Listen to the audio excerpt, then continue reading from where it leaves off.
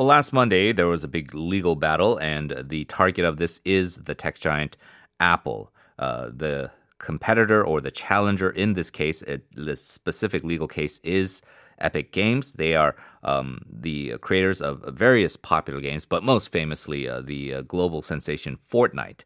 So Epic filed an antitrust lawsuit against the company for abusing control over its payment system, namely through the Apple App Store. The company is challenging Apple's refusal to allow Epic Games stores onto iPads and iPhones, saying that Apple is essentially trying to keep their App Store closed off and basically have sole monopoly power.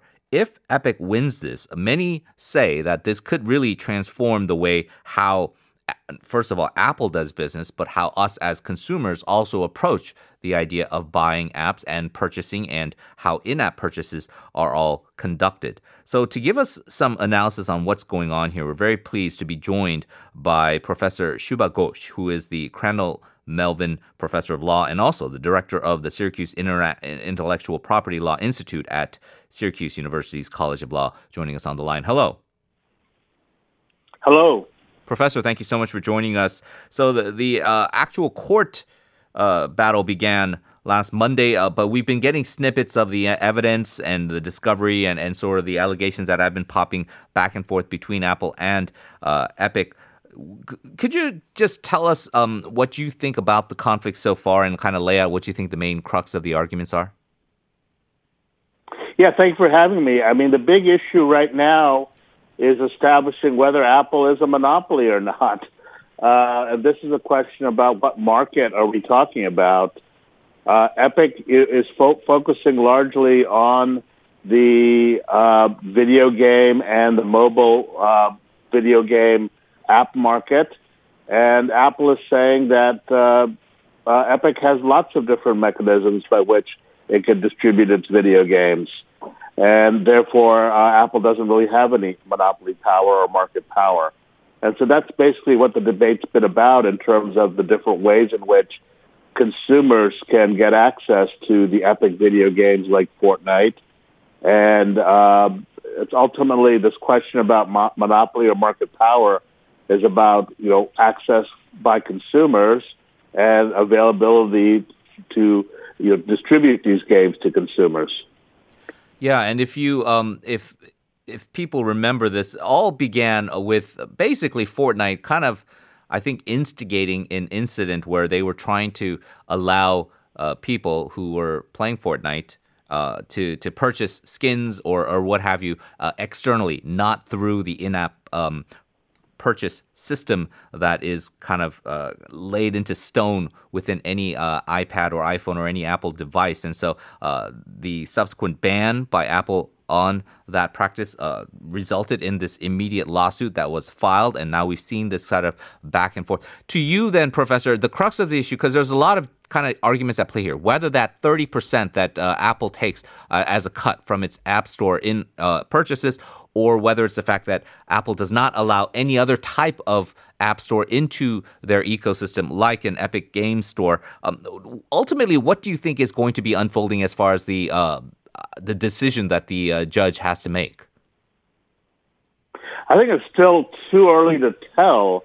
I think the question is largely how the judge is going to view the equities and the market concerns in this case. If it's just simply focusing upon the 30%, there's always going to be a cut that Apple is going to get, and the argument would be that Apple provides a platform not only for Epic but also for other game developers.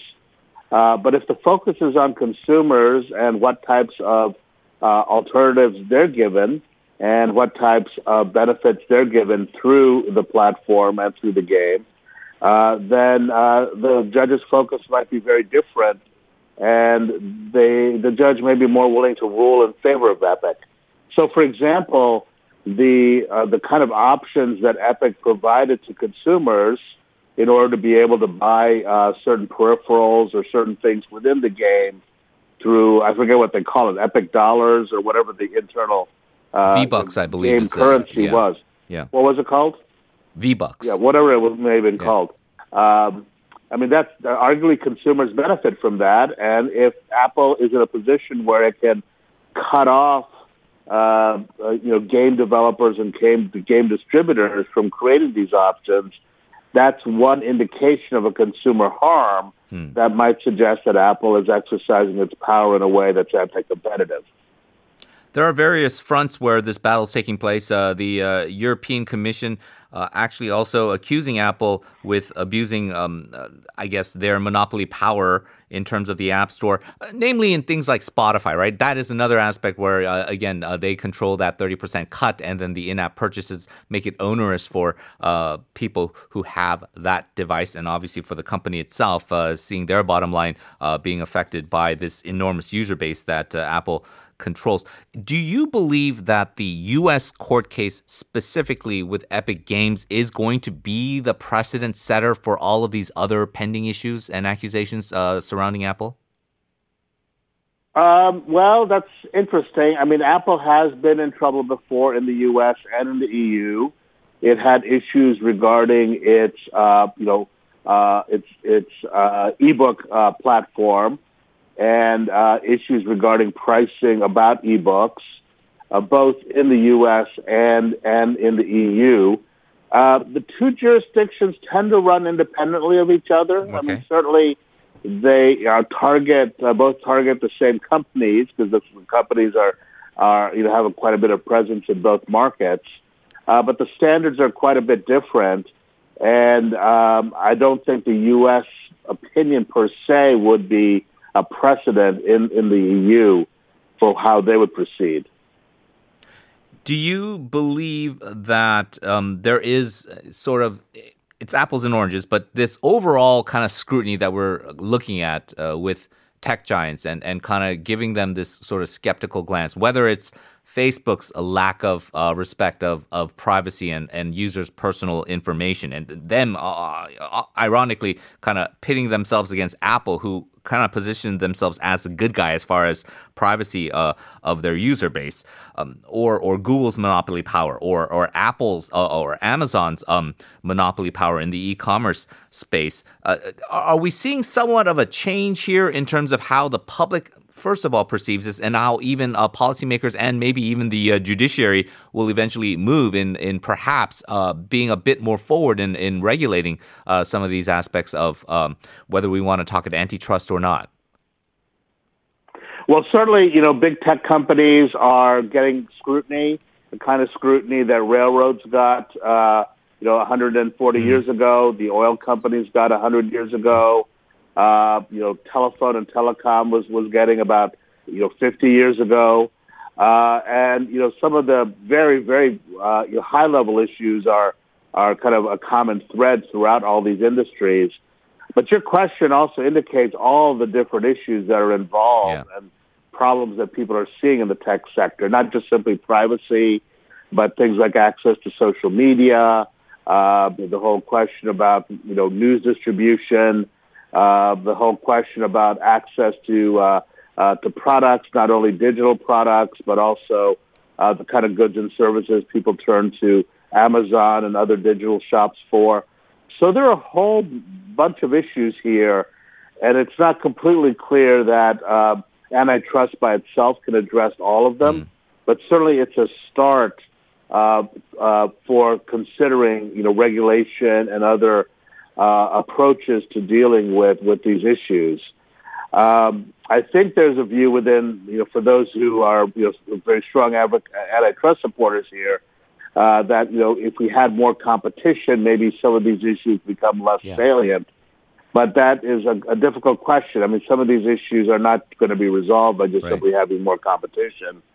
There might be questions about whether they might get worse. Right. Especially with respect to social media and with respect to privacy. So then going back to the Apple versus Epic case, I wonder if I can put you on the spot a little bit. What do you think will unfold legally speaking? And do you think it is within the realm of possibility that longtime users of Apple may finally see maybe a competitor to the App Store and actually have an alternative like an Epic Game Store? Yeah, I mean, I think that's a loaded question. I mean, I think from Apple's perspective, there is not a lot, but there is competition to the Apple Store in terms of choice of platforms and other, not just simply iPhone type platforms, the mobile app type platforms, but video game consoles and PCs and other ways in which games can be.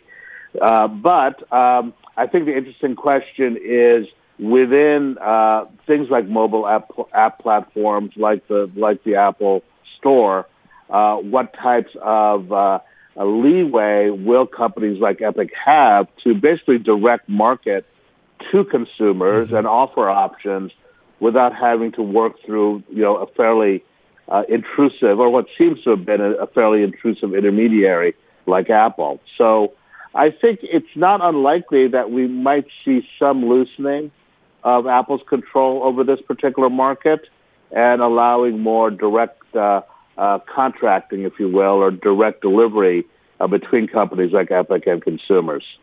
Yeah, and it will be something that we will see ultimately, I guess, for the lay people, hopefully beneficial for consumers in the long run. But interesting test case here with this Apple-Epic case and legal dispute. Professor, thank you so much for joining us. Appreciate your insights and hopefully talk to you again soon. Yeah, thank you for having me. Good night. That was Professor Shubha Ghosh from Syracuse University's College of Law. We're going to take a short break. We'll be back in the second hour after this.